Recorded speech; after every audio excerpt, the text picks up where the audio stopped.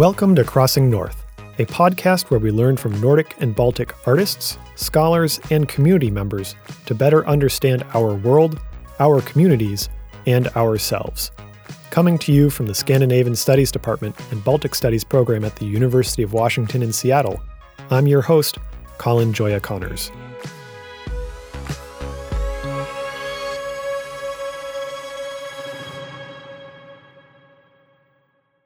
The Northman premiered in U.S. theaters on April 22, 2022.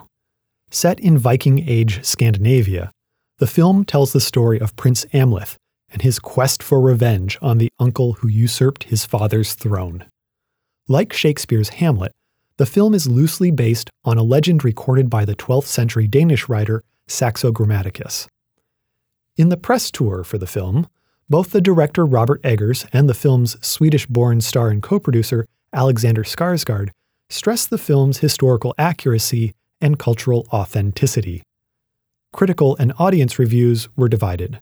Some lauded the film as the best take yet on a quote-unquote Viking mindset, while others criticized the film's heavy-handed narrative. While The Northman was still in theaters, Lauren Poyer, assistant teaching professor in Scandinavian Studies here at the University of Washington, sat down with Daniel Bessner and Derek Davison on their podcast American Prestige to talk about the film's interest in portraying a quote-unquote historically accurate Viking age, as well as its medieval inspirations and the popularity of Vikings in the United States. We are happy to be able to share that interview with you today.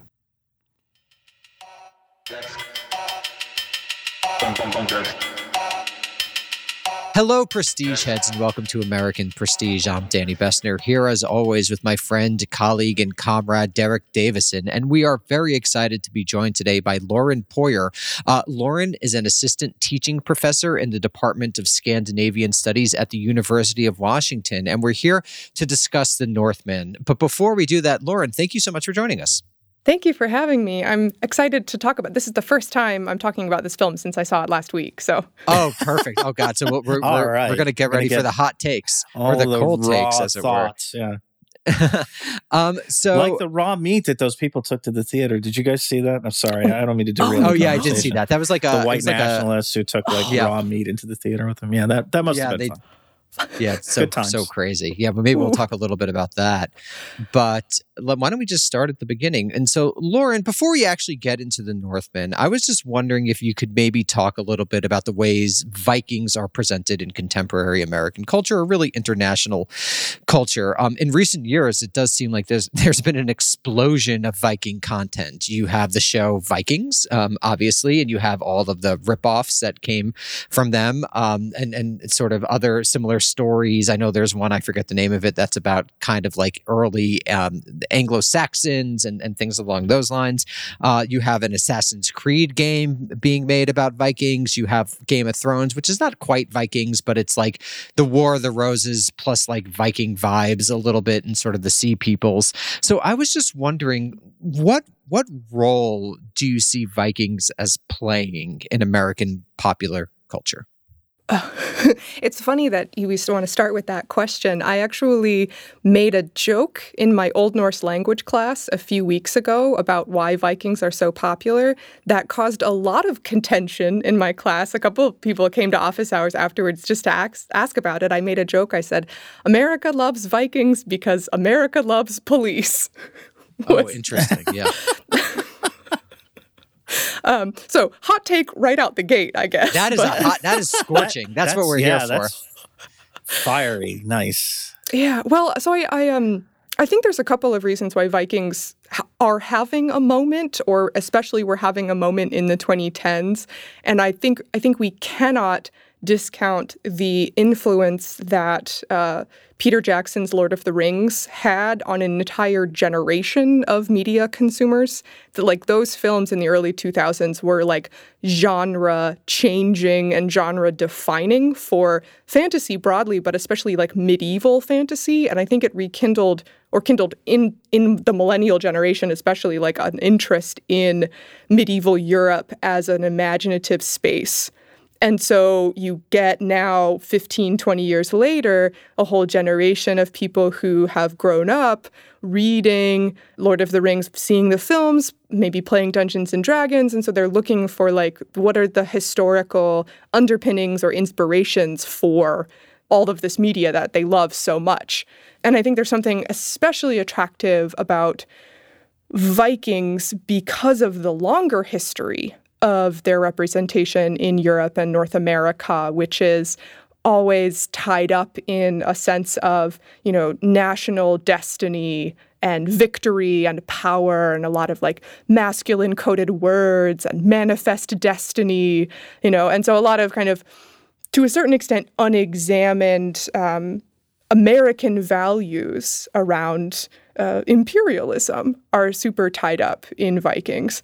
And I don't think that Vikings, the television show, like the History Channel show, is necessarily like the production team was like, oh, I'm going to make a show about imperialism, right? But I think the idea of, the rugged individual, typically male explorer who can go out on his own and discover something new and strange and gets to also love his family and would never kill women and children and always fights for the right thing while encountering strange new lands. I mean, that's not Vikings, that's Columbus. I see a lot of parallels in the kinds of stories that are told with Vikings.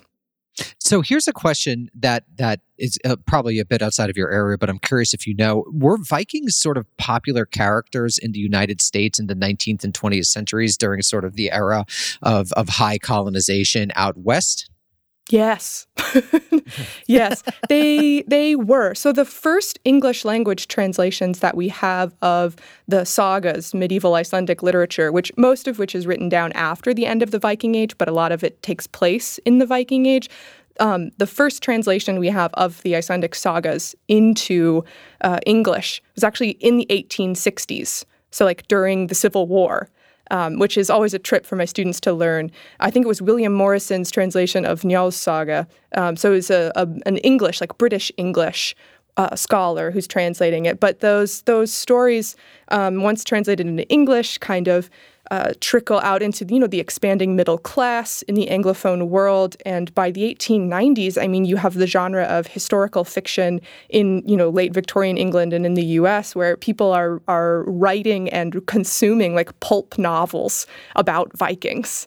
So they're very much part of the Anglophone consciousness of like exploration. And they're also very much tied up in larger movements of like, or larger interest in racial science, the idea of like the Anglo-Saxon race or the Nordic race.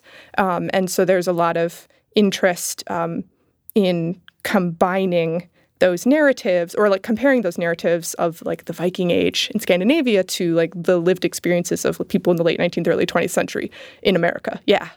And of course, also, I mean, we know Seattle well. There was a large Scandinavian immigration to the United States in parts as well, and a large German immigration of people from the German principalities pre-unification.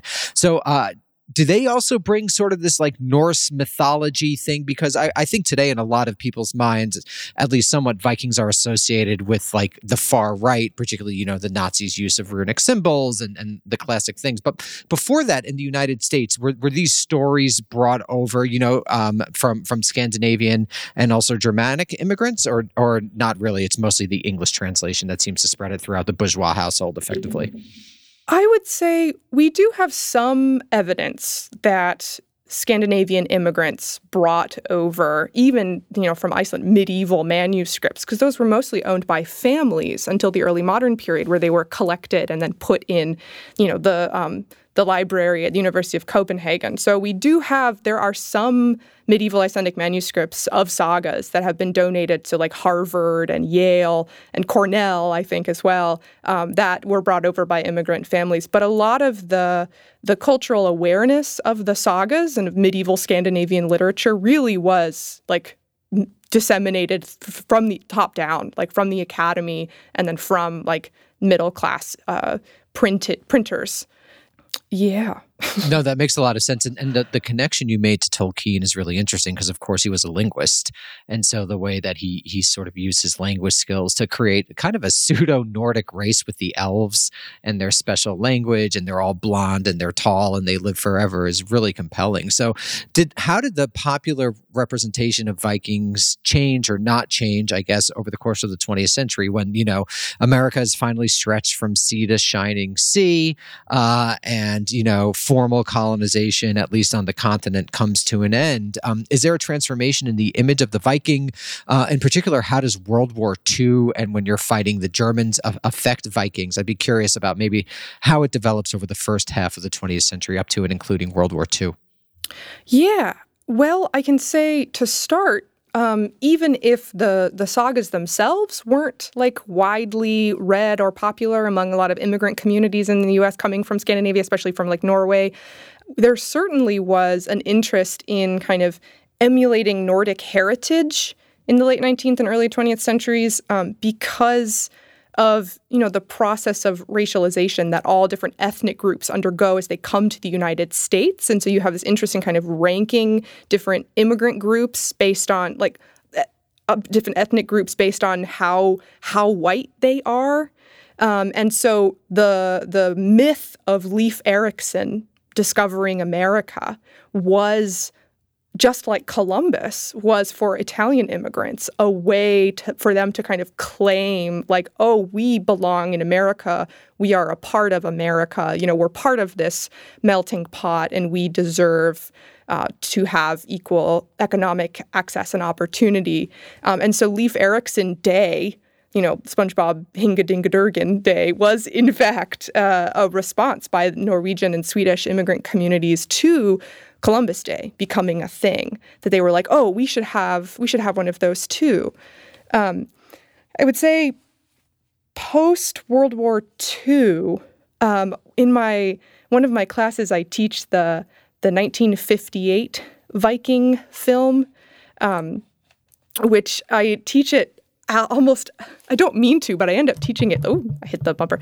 I end up teaching it as a Cold War film because it has this very Shakespearean tone of two cultures, the Vikings and the English, that represent two different sides of the moral coin, and these cultures will never be able to integrate. And it's such a tragedy that these two great civilizations are kind of separated by fate.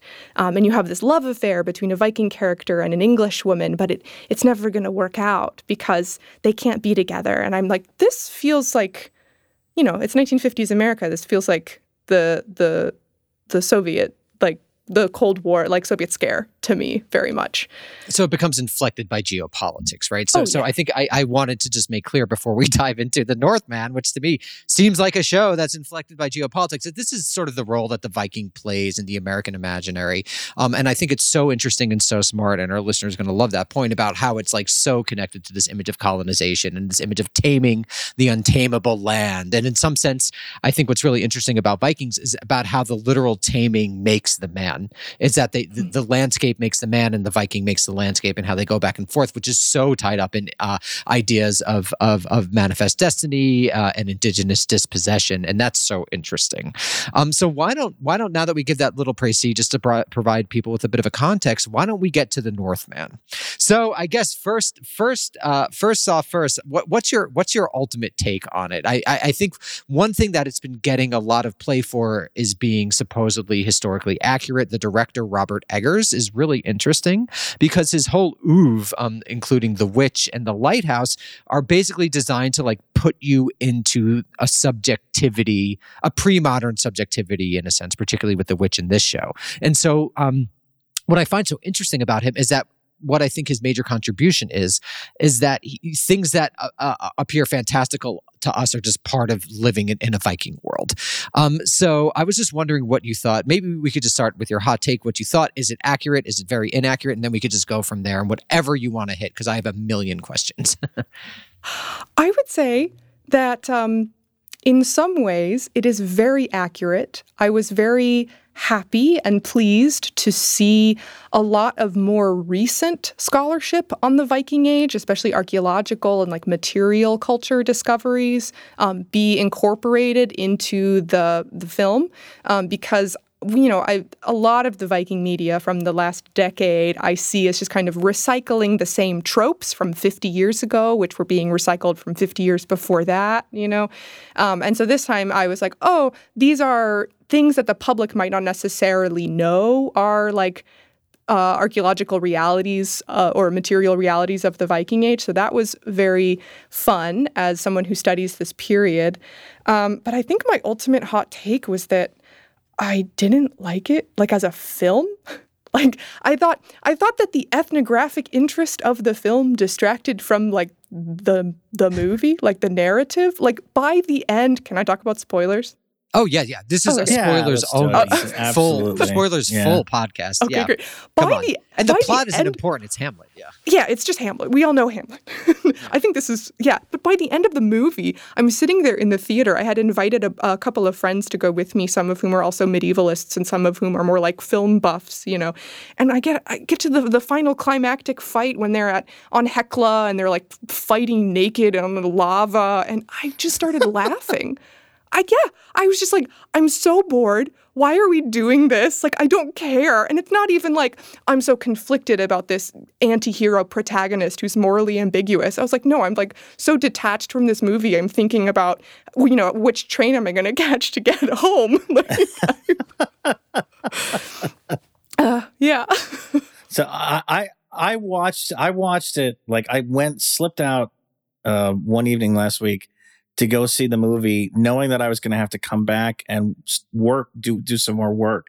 So I'm somewhat similar to you. Like by the end of the movie, the last like quarter of the movie, my mind was on like, what am I going to be doing when I get home and have to go back to work? So I felt the same way. I kind of like slipped. It kind of like slipped past me.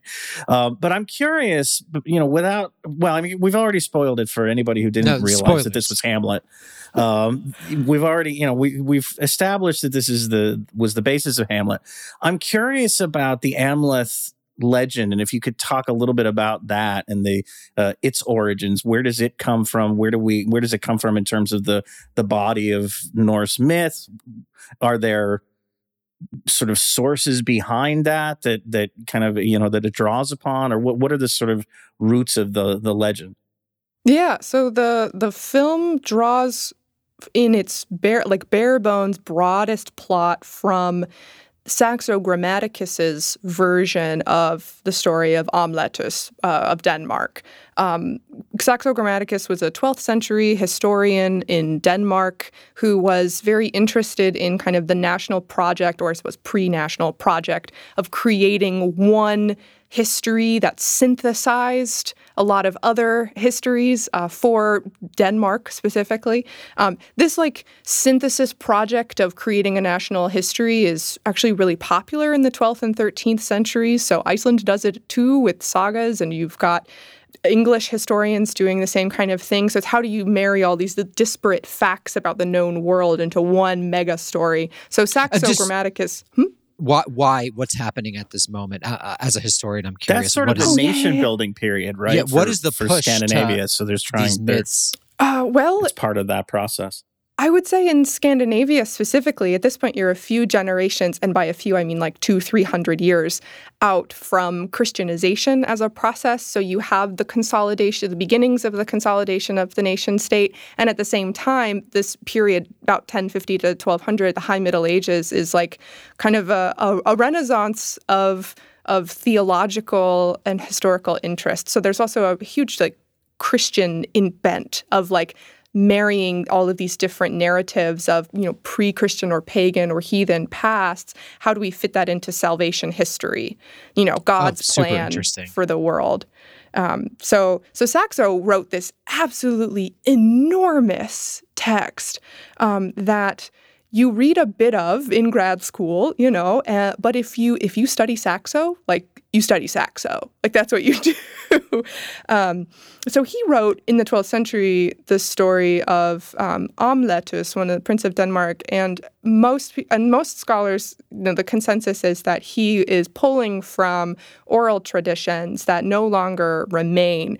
The only other instance we have of this, besides Shakespeare's Hamlet, which was composed right around 1600, I think, is Amletha Saga, which is a much, much later, early modern. It only exists in paper manuscripts in Iceland, so the saga of Amlóði. But people have argued that the saga of Amlóði might actually not be connected to Shakespeare's Hamlet at all, but is instead continuous oral tradition that Saxo is also pulling from, that was retained in Iceland, which is entirely possible. That's one of the things I talk a lot about in my sagas course here at UW, is that there's a lot of oral tradition and even a lot of myths that we just know nothing about. There's even references in like the stories we have from the 13th century, again, about, Thor and Odin and Loki and the different gods. There's, a couple references to a god named Ullur. We know very little about him. Presumably, he was really popular. There's whole regions of Scandinavia that have lots of like towns and like places named after him. So he must have had a very large cult following, but like we don't know. So like why not? Why not a Hamlet story, So maybe if we go to Saxo, and he seems to be like probably the main inspiration here. What does that story tell? What are its major themes? What is it trying to express? Because obviously the Northmen and Hamlet, I would imagine, are spins on that. So in the context of this sort of nation building project of the 12th century, what is Saxo trying to express with this myth that becomes foundational to North Atlantic culture? One of the big ones. Yeah, so the story of Amletus that Saxo tells, Amlet is very clearly the hero of the story. He's the perfect prince in that he manages to escape an attempted assassination, and he plays the fool, as it were. I think the Latin is like imbecilus or something. That's another thing. Saxo writes in Latin, so this is a huge Latin work, a great example of like high Middle Ages learning. Amlet successfully returns and avenges the death of his father, and then is later betrayed and dies, but is buried and is like venerated after his death. And he's so cool the whole time. He like outsmarts his uncle. He has 2 wives, and they're both really hot. And in fact, the second wife was sent by the King of England to kill him, but she ended up marrying him instead because he was just too much swag. It's too much man. I mean, too swagged out. Is there a Gertrude character or a mother character rather in the original? So is it the same classic mother betrays father for uncle, they kill dad, prince is dealing with that? Yeah, broad strokes the same. I will say the addition of her being a slave, or having formerly been an enslaved person in the Northman in the film, that's, as far as I know, not in Saxo's version. So that's a change that they made. That's a change I think I like, actually. But yeah, it kind of gives her a reason for doing what she did. I agree with beyond just being a woman and sort of a gendered stereotype. It gives her motivation. Right, obviously. Yeah. So let's go to the Northmen then, because you said that one of the interesting things about it when we're thinking of sort of the Viking Anglo canon is that it took a lot of the new research, particularly material discoveries, seriously. Mm-hmm. So could you maybe talk about what was that? And maybe it might be useful to compare to the show Vikings. Like, what does Vikings do badly that this does well, and things along those lines? Not badly in an artistic sense, but in terms of historical accuracy sense. And these are documentaries, so they don't have to follow it. But I'm just curious, like, Eggers prides himself on research. Yeah. I watched a couple of interviews that Eggers did about the Northmen and what exactly he was proud about. And he talked so much about the construction of the Viking Age farm that they build in Iceland.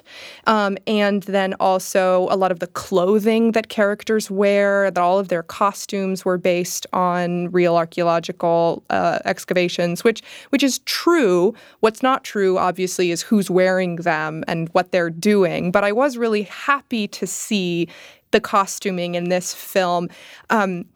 People think of the Middle Ages as being just like dirty and gray. And this film is very dirty and this film is very gray, but at least the characters have embroidery on their tunics. Like that's people care about how they look. And we see evidence of that in the medieval period in Scandinavia as well. So it was really nice to see that like, oh, this person has a dyed green tunic and this person has a blue one and they all have like fun little collars and things.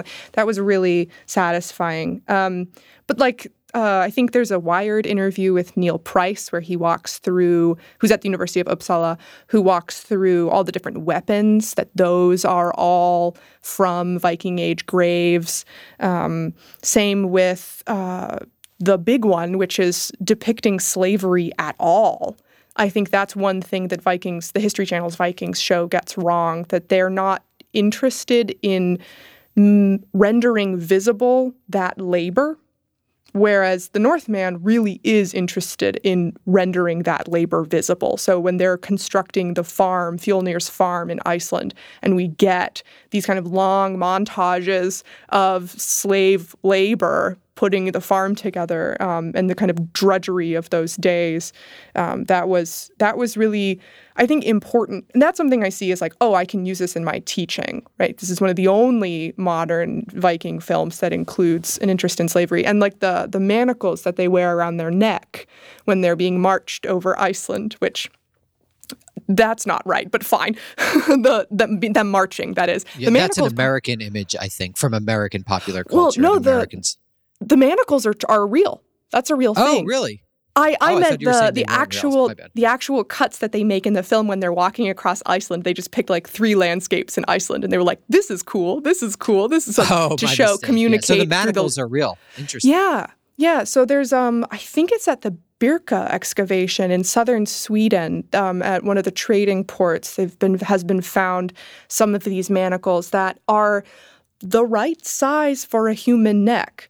It's difficult to determine exactly how those manacles would have been used because we know that like Viking Age peoples in Scandinavia also traded horses and cattle and sheep and goats. And so like a human neck and a goat neck, not too different, right? But we know that there was a significant underclass of enslaved peoples, especially on larger farms in Scandinavia. What was the nature of that slavery? Was it a form of chattel slavery? Could people work for their freedom? Were they considered, like, what is the role? Were they considered, quote unquote, part of the family, or were they considered someone external to the social group? Could there be intermarriage? Because as you noted, the mother character played by Nicole Kidman was a former slave. So could you talk about the nature of Viking slavery? Yes, I can. The biggest thing to take away about Viking Age slavery is that it's not the same across Scandinavia. Scandinavia is, hundreds of miles wide and there's hundreds of years long is the Viking Age. And so slavery in eastern Sweden on the Baltic Sea probably looked really different from slavery in like Western Iceland. But we do have, for example, in the sagas, Laxdæla saga, a very famous saga of the Icelanders, one of the main characters of that saga, Olafur Pái, which translates to Olaf Peacock, his mother was an enslaved person. Her name was Melkorka, and she was an enslaved Irish princess who was bought by Olaf's father at a slave market, I think in Dublin, though I might be misremembering. And we know Dublin was also a very large slave market. Most of the slaves that are described in the sagas of Icelanders that talk about the Viking Age in Iceland, most of the slaves that are named have names that are of Celtic origins. And we know from like matrilineal mitochondrial DNA that a significant percentage of the female population in Iceland at time of settlement was Celtic. or was from the British Isles. So we know that it happened. Some slaves we do have on the books. Some slaves do have some rights in the Viking Age, so you cannot kill your slave. And we know some enslaved peoples did buy their freedom or were gifted their freedom. So that same saga, Laxdæla saga, one of the Viking Age chieftains, who's actually a woman, Unna Deep-Minded, when she dies, she bequeaths some of her land to some of her slaves, whom she frees and then gives them a farm and their own valley. So it is possible. In terms of like in-group, out-group, I'm going to lean really heavy on this Celtic thing again because Iceland is more my area. But we know therefore, right, that people were speaking. This was a multilingual environment. That character Olafur Páfi, Olaf Peacock, he speaks both Old Norse and Irish in the saga, and that's important because he goes to Ireland and like communicates and meets his grandfather, his mother's father, and like chats with him and for a bit in Irish. So we know there's multilingualism. What we don't see is any evidence of that multilingualism really in the written record except in personal names. And that's most likely because that was considered to be the language of the underclass. It was not a prestige language and not the one that people used. I'm just rambling, but I have more. Can I tell you another example? Yeah, please. Give us as many as you want. There's another really famous saga called Egil's Saga where, and this actually is good because we can talk about the game, the Viking rugby game. Good, great. Let's go. Yeah. Let's do that and go into the rugby game, and then let's go into a question about gender because I think that is huge. Yeah. So there's a scene in Egil's Saga where Egil, the main character, the protagonist of that saga, his father, in a rage, kills his nursemaid, which is often how the Old Norse term is translated. She has an Irish name, and Egil is so angry that his father, in a berserker rage, has killed his nursemaid that Egil kills one of his father's favorite slave. So you have this kind of tit-for-tat moment. Egil at the time, I think, is like 7 years old. So this is foreshadowing for Egil as he grows up, and it wreaks more Viking havoc, as if you will. But the fact that he's so angry at the death of his nursemaid shows that there is at least in the 13th century, right, some sympathy for personal relationships on farm spaces with enslaved peoples who work on your farm. But that doesn't mean it was good. Right, of course. Yeah. Right. It's never good to be a slave. Right. Basically, yeah. And so how does that connect? I'd love to talk for a second about the Viking rugby game. And if that is proto-rugby, is this realistic? What is that? Or accurate, rather. Yeah, I brought up Egil's Saga about it because there's also a scene in Egil's Saga when, again, he's like 7, he's a child. There are a couple of scenes when he's a kid and does these very precocious things where he's a sore loser at a ball game, kind of like this one. Egil is a chieftain's son, and he and the other boys are playing a ball game, and the other boys are bigger than him. And so Egil loses and becomes so upset that he kills one of the other boys who's playing. And that in the saga is not really framed as like a good thing. Like, a chieftain's son should not lose his temper that way, and Egil famously has a very short temper, doesn't have very good control over his own emotions. He's kind of a tragic figure in that he's just too big for the world. His body's too big. He has too much aggression. He has too many deep thoughts. Like he's a warrior poet is the like genre of saga that his saga is. So as for the game in the Northman, we do have multiple references to ball games like that would have been played as leisure activities by people in Viking Age Iceland. And I think, so that's really cool. Were they that brutal? Like, they depicted them as, like, extremely brutal. Well, in the film, it seemed like they were pitting groups of slaves from 2 different farms against each other and, like, having them kill each other for sport. Like, it's as you got eliminated, your body was just kind of dragged off the field. I would say, and this sounds I would say that's not a good use of one's slave labor. Right. Speaking quite if you practically, imagine them as capital, yeah. Right, like destroying your. It's not good value for the money. Yeah, Fjolnir spent a lot of money on those people, which is an awful sentence. However, we do know. I felt weird just saying that, actually. Yeah. It's not good value for the money. Return on investment. I do want to talk a little bit more about the way slavery is depicted in this film, but after we talk about the game, before we do gender. So we do have references to ball games in the sagas. Though, as far as I know, they are not between enslaved peoples. They're between, like, free men or even landowning farmers and their families, the male relatives. And it was a kind of a friendly way to spend time with people in your region. That said, we do also have evidence from the sagas of things like gambling and things like horse fighting, which is basically the Viking Age equivalent of like cockfighting, where you would kind of goad two horses to attack each other.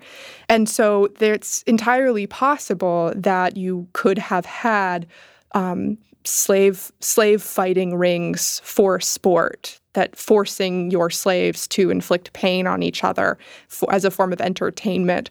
I'm not aware of that in the corpus, but I think that thematically for the Northman, it fits in quite well, because the Northman wants you to see the brutalities of slavery and come away thinking that was bad. Yeah, absolutely. And so I think that brings us very naturally to the question of gender. But before we get into that, I just want to highlight on the show Vikings, one of the most compelling characters is, of course, Ragnar Lothbrok's wife, Lagertha. And I think that introduced the concept of the shield maiden to American popular culture, even though it's existed before. So could you maybe, this is probably the same answer, Scandinavia is huge and there are lots of different cultures. But what is the role of women is too large of a question. But is there a character like the Shield Maiden, or do women fight in Viking battles? What is, broadly speaking, again, this is a way too broad a question, but their role in society? I'm just asking it broadly so you could just zoom in on whatever you want listeners to know. I would say one big takeaway, gender is very much tied to class, both today and in the Viking Age. There's a scene, it's not a famous scene, it's just a scene from one of the first episodes of The Last Kingdom, which I think you mentioned at the top of the yeah. Where the love interest for season 1, Unferth's, or what's his name? Oh, the main character, it doesn't matter. His father has the same name. He stumbles across his love interest, and she's standing like waist deep in a lake washing clothes, and he's like, wow. So domestic. I'm so aroused right now, and it's very romantic. And he gets in the water and they like kiss and stuff. And I'm like, okay, what's happening? Noble women didn't wash their own clothes, right?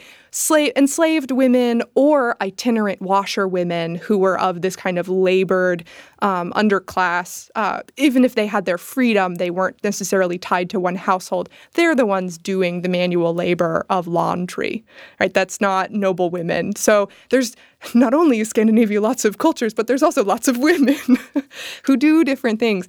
Noble women do have, in the texts that survive, quite an important role in the day-to-day management of the household, like the entire farm. Like they hire and fire workers. There's, in Njal's saga, a married couple, Gunnar and Hallgerður, Gunnar and Hallgerd, they fight for like 100 pages over how to manage food stores in their household. Like they fight over money all the time and how to manage all their employees on the farm. They hire a lot of tenant workers, and that's a big source of conflict in their marriage. So women held important roles practically, and then they also held important roles ritually. And this actually is a pan-Scandinavian, even into like the British Isles, like broadly Germanic thing, that women had a ritual role in feasting. Women traditionally are the ones who brew ale, so that's a kind of magic in itself. You're transforming one liquid into another. I mean, that's one of Christ's miracles. It's a very big deal to make beer, to make alcohol. And so women, noble women, will be the ones to welcome guests and to serve them ale. And not in like I'm going to be your server for this evening kind of labor class working thing, but rather, welcome to my home.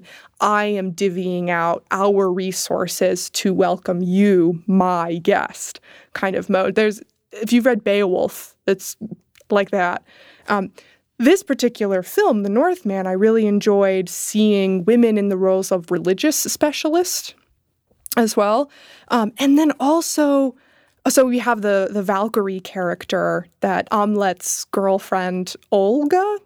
I think Olga, yeah. Yeah, that she has supernatural ability.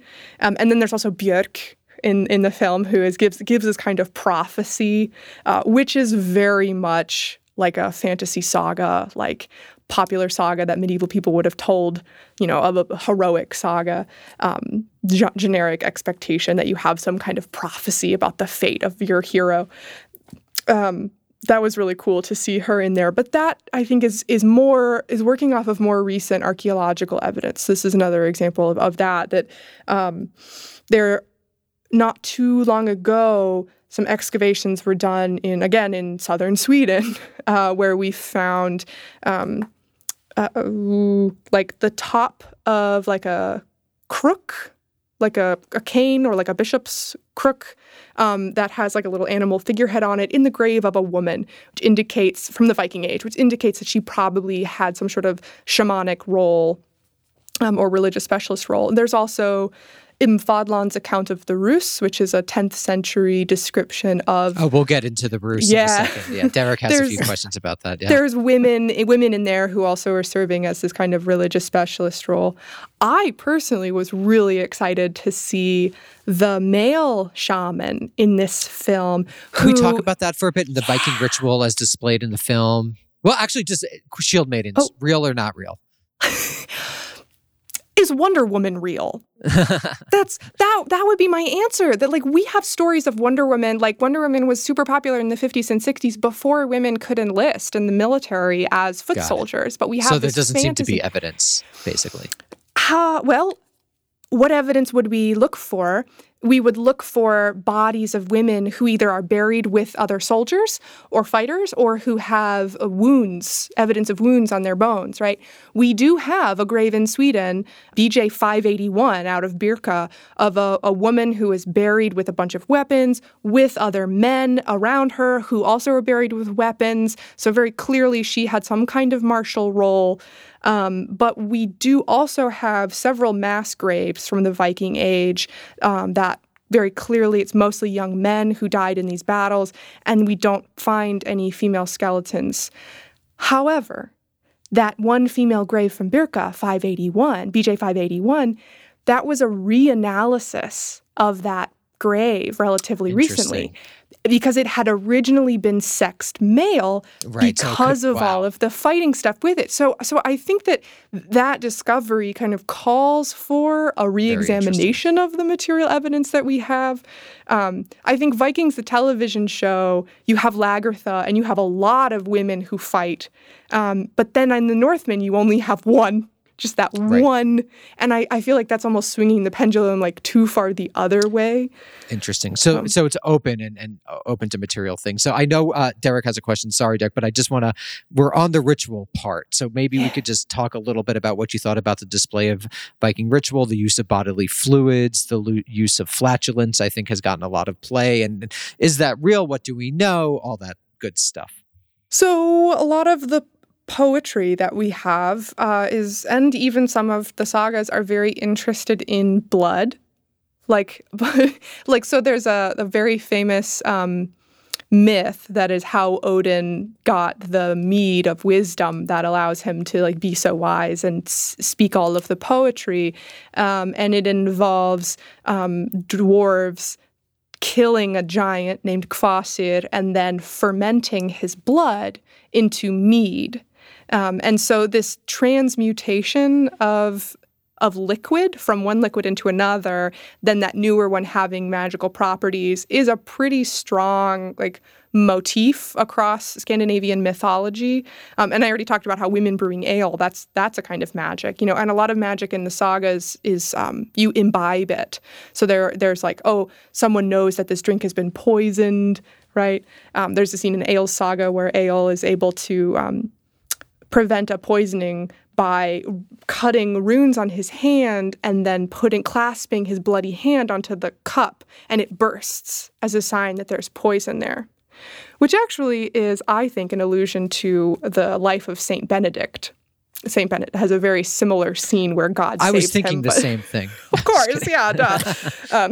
But in terms, yes, the use of liquids, I would say, is not wrong, or at least is based on larger patterns in the myth tradition from Scandinavia. What about psychedelics? And I'm sorry, flatulence and then psychedelics. Oh no, we can do psychedelics. So we know that at least some people did them, and that's so vague. We've found some evidence in graves, at least one burial that I know of, that we found henbane seeds in the grave. Henbane it's something called deadly stinging nightshade or something like that, and it's a hallucinogen. So most likely it would have been used for medicinal purposes or for ritual religious purposes. We don't have any physical evidence of using psychedelic mushrooms, right, from Viking Age Scandinavia, but it's all organic materials. Those degrade, they decompose. We're not going to be able to find them. And what we do have is, people drinking in the mythology and in some of the later sagas, people drinking potions that do create some kind of altered state. I get this question from students every quarter: did the Vikings do mushrooms? and I always tell them, I say I wouldn't rule it out, but there's also a lot of ways that humans can enter altered states of consciousness.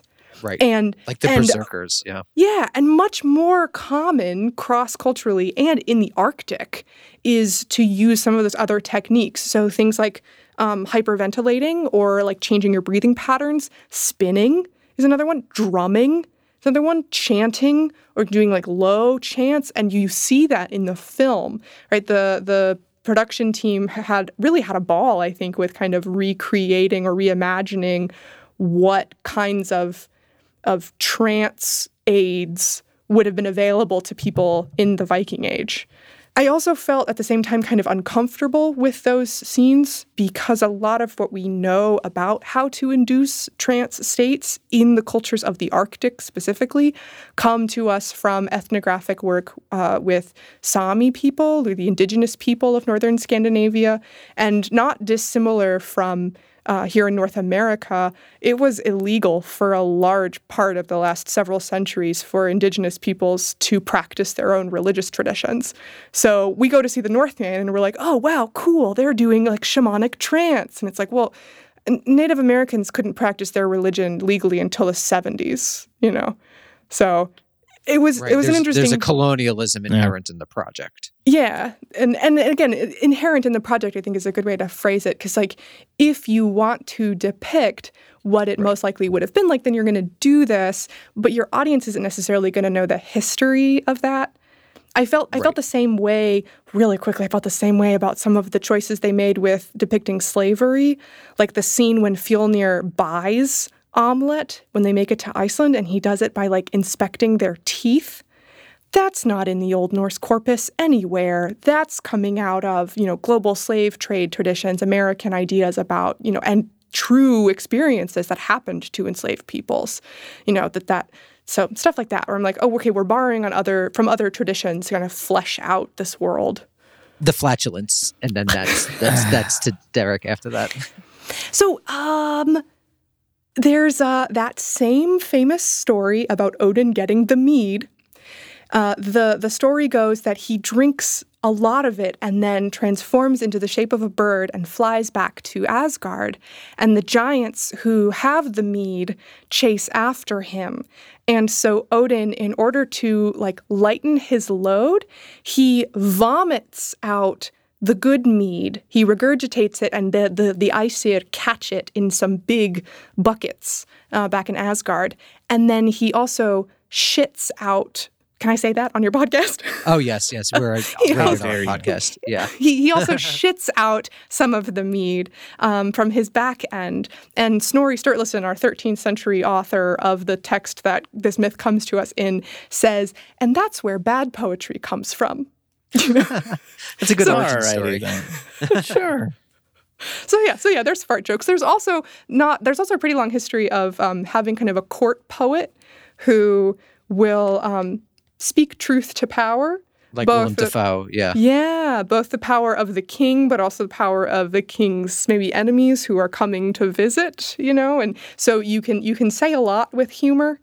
Like, the more dick jokes you make, the less people take you seriously, but the closer to actually calling a spade you can get. So some of the skaldic poems we have are quite humorous in body humor kind of ways. Quite ribald, if you will.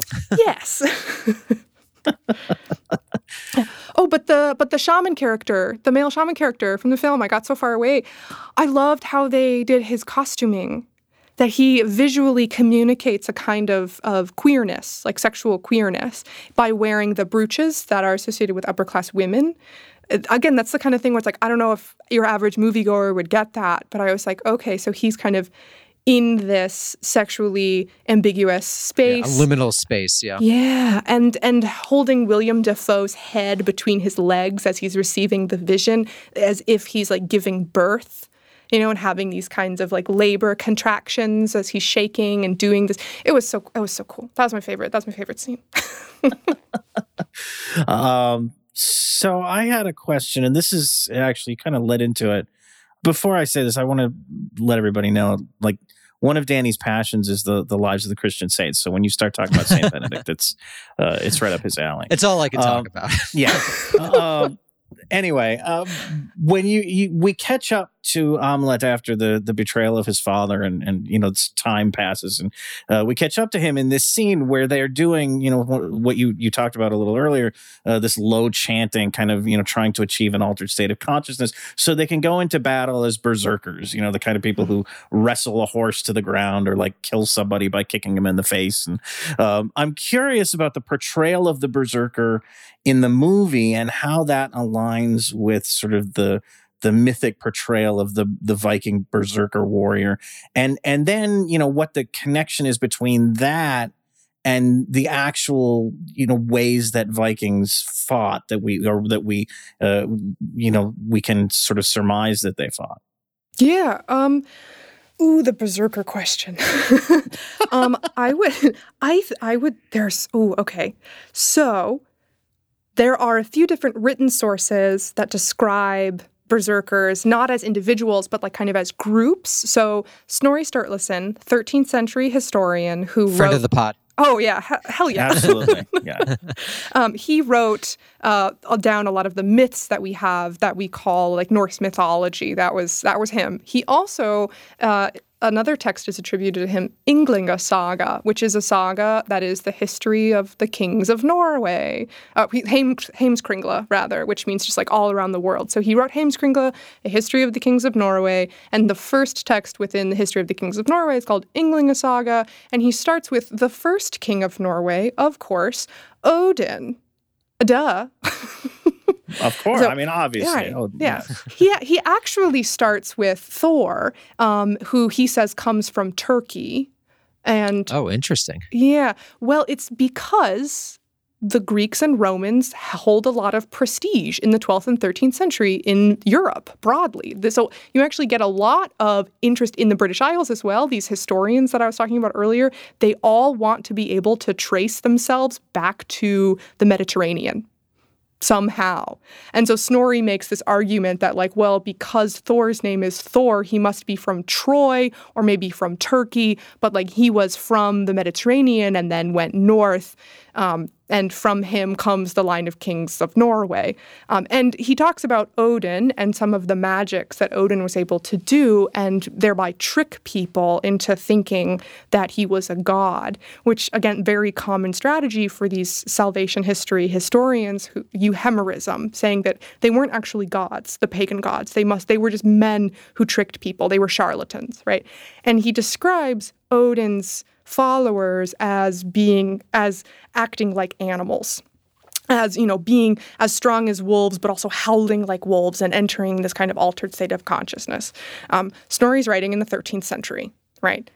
So that's one thing. On the other end, we have a 1st century text. So over 1,000 years before, and like 700 years before the Viking Age, Tacitus writes an ethnography of basically everybody north of Rome.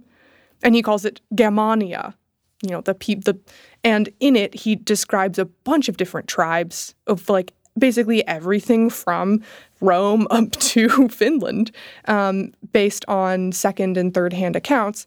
And he describes the German, I'm putting quotation marks, this is an audio medium, but the Germanic troops, when they fight, he describes them as being very loud, that they yell a lot, and that they bite at their shields.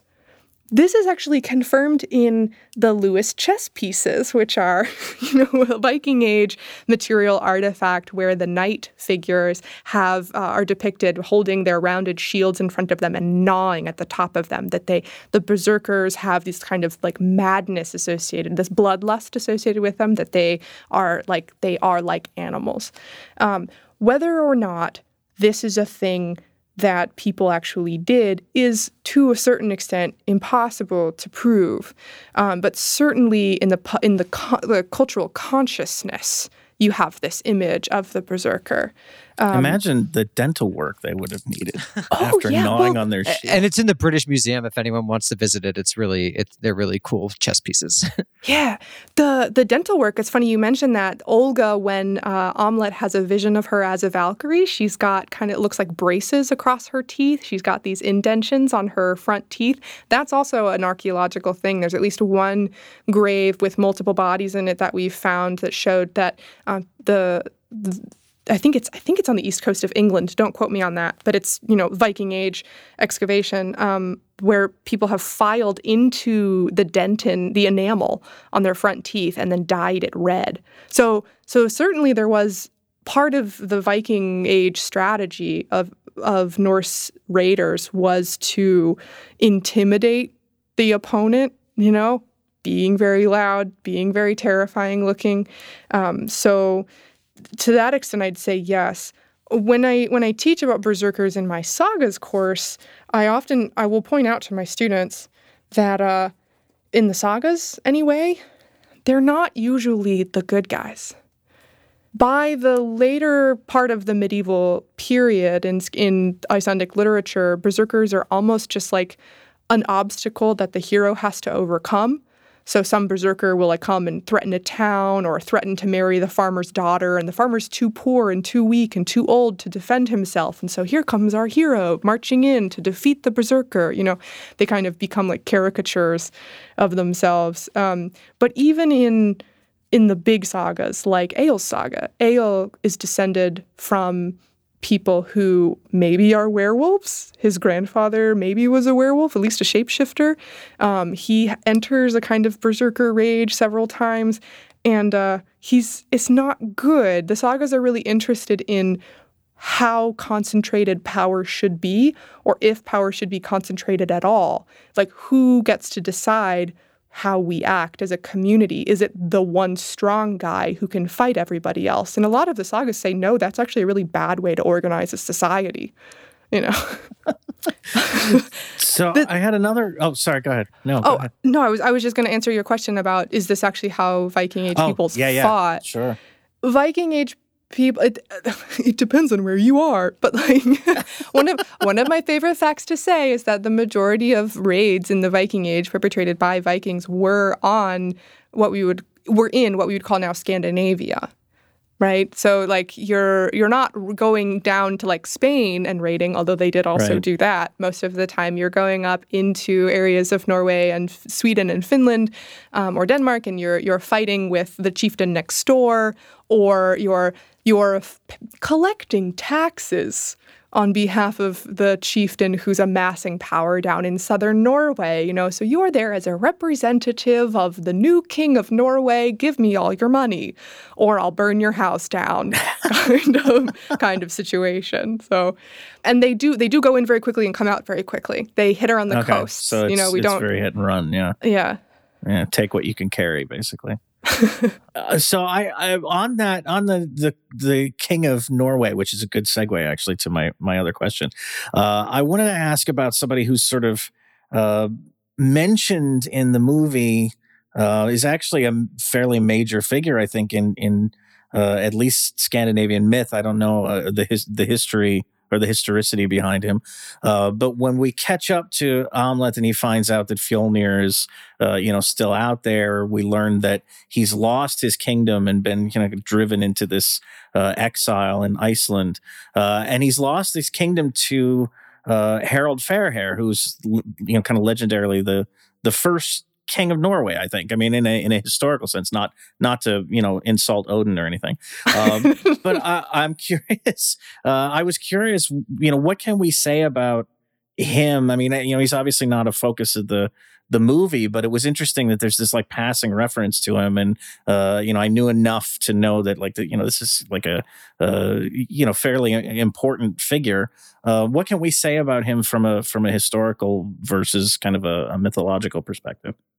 Yeah, so King Harald Fairhair uniting all of Norway is the big story, right? And it's questionable. What is Norway really?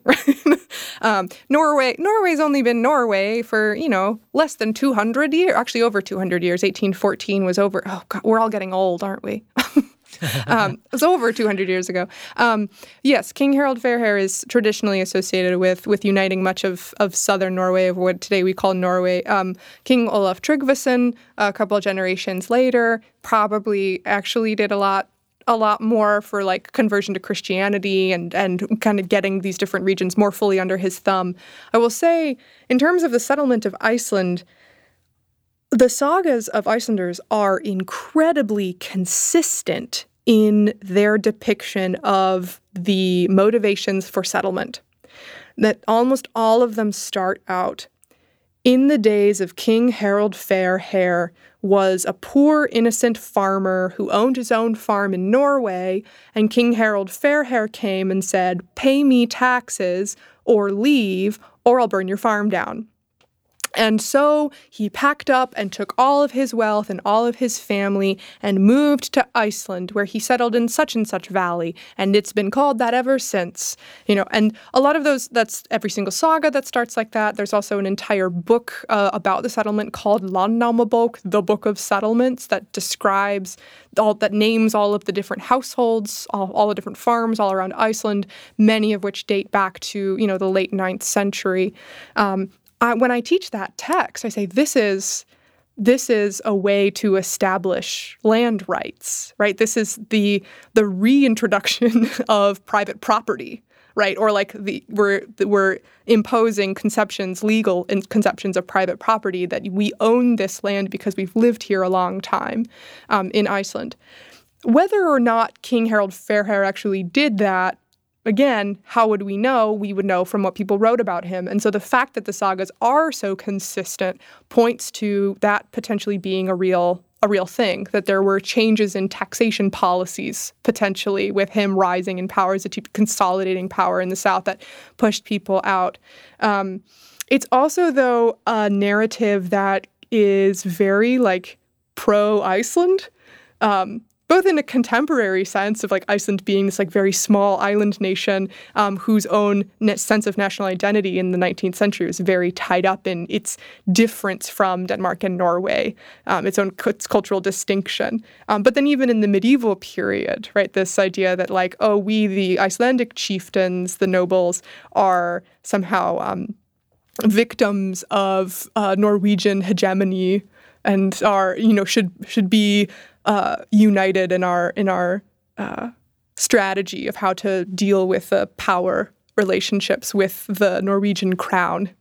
Because Iceland goes under the power of the Norwegian crown in the 13th century, which is when a lot of these stories are being written. So you see Norway not really depicted very positively in a lot of these stories, and that may very well be a reflection of contemporary events, just as it is a telling of, potentially real historical events. That's really interesting. Yeah, it was a fun little Easter egg when he was like, oh, Fjolnir's been pushed out to like the backwaters of Iceland. I was like, ha! And you compare the size of farms in Norway from like the 6th and 7th centuries to the size of farms in Iceland from like the 8th and 9th or the 9th and 10th centuries. The farms in Iceland are way smaller, and the material culture is, forgive me, Icelanders, is far less rich. There's not as much stuff. And of the stuff that we have, there's not nearly as much like gold. We have huge gold deposits in Denmark and in Norway, large graves. The graves in Iceland are much smaller by comparison, much poorer. So there may very well be something to that. We know that Iceland most likely, when it was first started being settled, was kind of thought of most likely probably as like not a trading post, but like an outpost where you would go out to collect seasonal goods like walrus and things like that. So it probably did have, and there's also scenes in the sagas where Icelanders will come to the king's court and people will like make passive aggressive comments about their clothing because they don't dress fancy enough. So it's a frontier. I mean, it's a frontier community basically. Yeah, country bumpkins. Basically, yeah. We've been going for a little over an hour, so why don't we actually end on this question? And we could probably do more on this. And Lauren, we'd love to have you back. But one of the interesting things about this show is that it depicts, not Ukrainians, proto. What would be the way to describe them? Because the geopolitical situation right now with Russia and Ukraine is obvious. We've talked about it a bit on the show, and it was ironic that they go to Kiev in the movie. So maybe you could just talk a little bit about. What do you think they were trying to depict there, and what do you think of that depiction? And then we could end on that, and we'd love to have you back in the future. Yeah, so you could call them the Rus. They're often called also the Kievan Rus, which is a later medieval empire.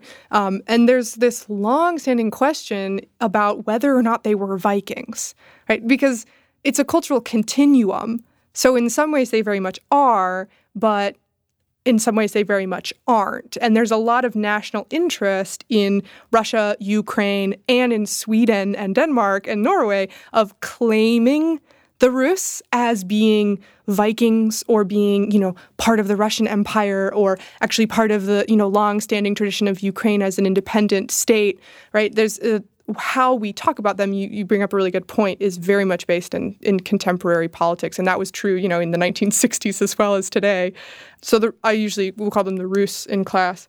I saw an interview with Skarsgård where he actually talked about why they chose it. And maybe he was just being kind of flippant in his answer. He said that in the original script, they were going to go to the British Isles, but that has been done so many times before, they wanted to go somewhere different. And so they decided to go east. A lot of the depictions of Vikings we have are very much focused on the West because the sagas of Icelanders are such a rich mine of material.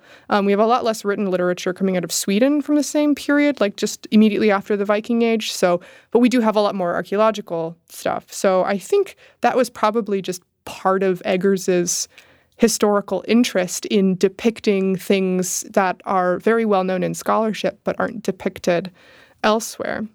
And he made an interesting choice, too, with the funeral ritual that Fjolnir has for his son in Iceland, that ritual is described in Ibn Fadlan's account of the Rus. That's a Rusin ritual. So I have a whole day in my mythology class where we talk about, is this actually a Viking ritual or not? What is a Viking? Is it a time period, a territory, or a lifestyle? What is it? Or a vibe. Maybe it's just a vibe. Aren't we all Vikings? Yeah, that's so beautiful. And that's really just a beautiful note to end on. Lauren Poyer, thank you so much. We would love to have you back on again to talk all things Vikings. We really appreciate it, and we really appreciate that you were on American Prestige. Thanks so much for having me. This was a lot of fun.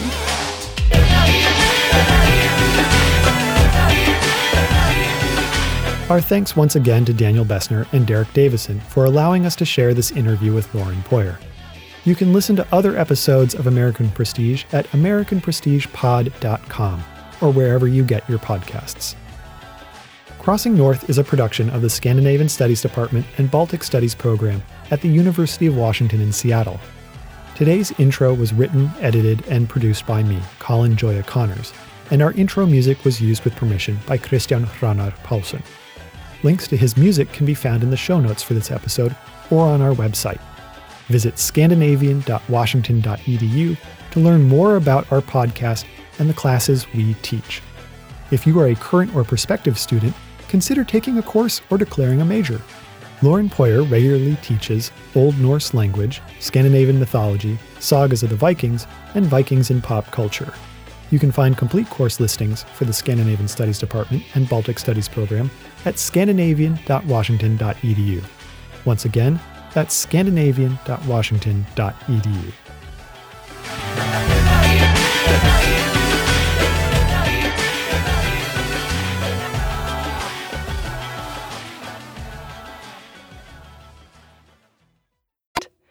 That ritual is described in Ibn Fadlan's account of the Rus. That's a Rusin ritual. So I have a whole day in my mythology class where we talk about, is this actually a Viking ritual or not? What is a Viking? Is it a time period, a territory, or a lifestyle? What is it? Or even? A vibe. Maybe it's just a vibe. Yeah, I'd like to think, Vikings. Yeah, that's so beautiful. And that's really just a beautiful note to end on. Lauren Poyer, thank you so much. We would love to have you back on again to talk all things Vikings. We really appreciate it, and we really appreciate that you were on American Prestige. Thanks so much for having me. This was a lot of fun.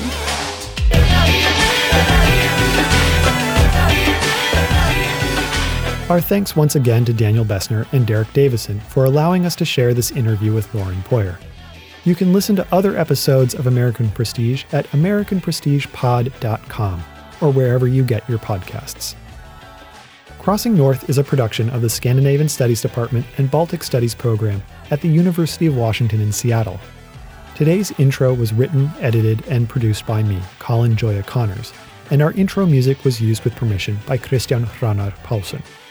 Links to his music can be found in the show notes for this episode or on our website. Visit scandinavian.washington.edu to learn more about our podcast and the classes we teach. If you are a current or prospective student, consider taking a course or declaring a major.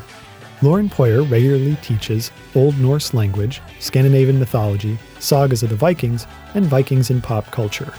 You can find complete course listings for the Scandinavian Studies Department and Baltic Studies program at scandinavian.washington.edu. Once again, that's scandinavian.washington.edu.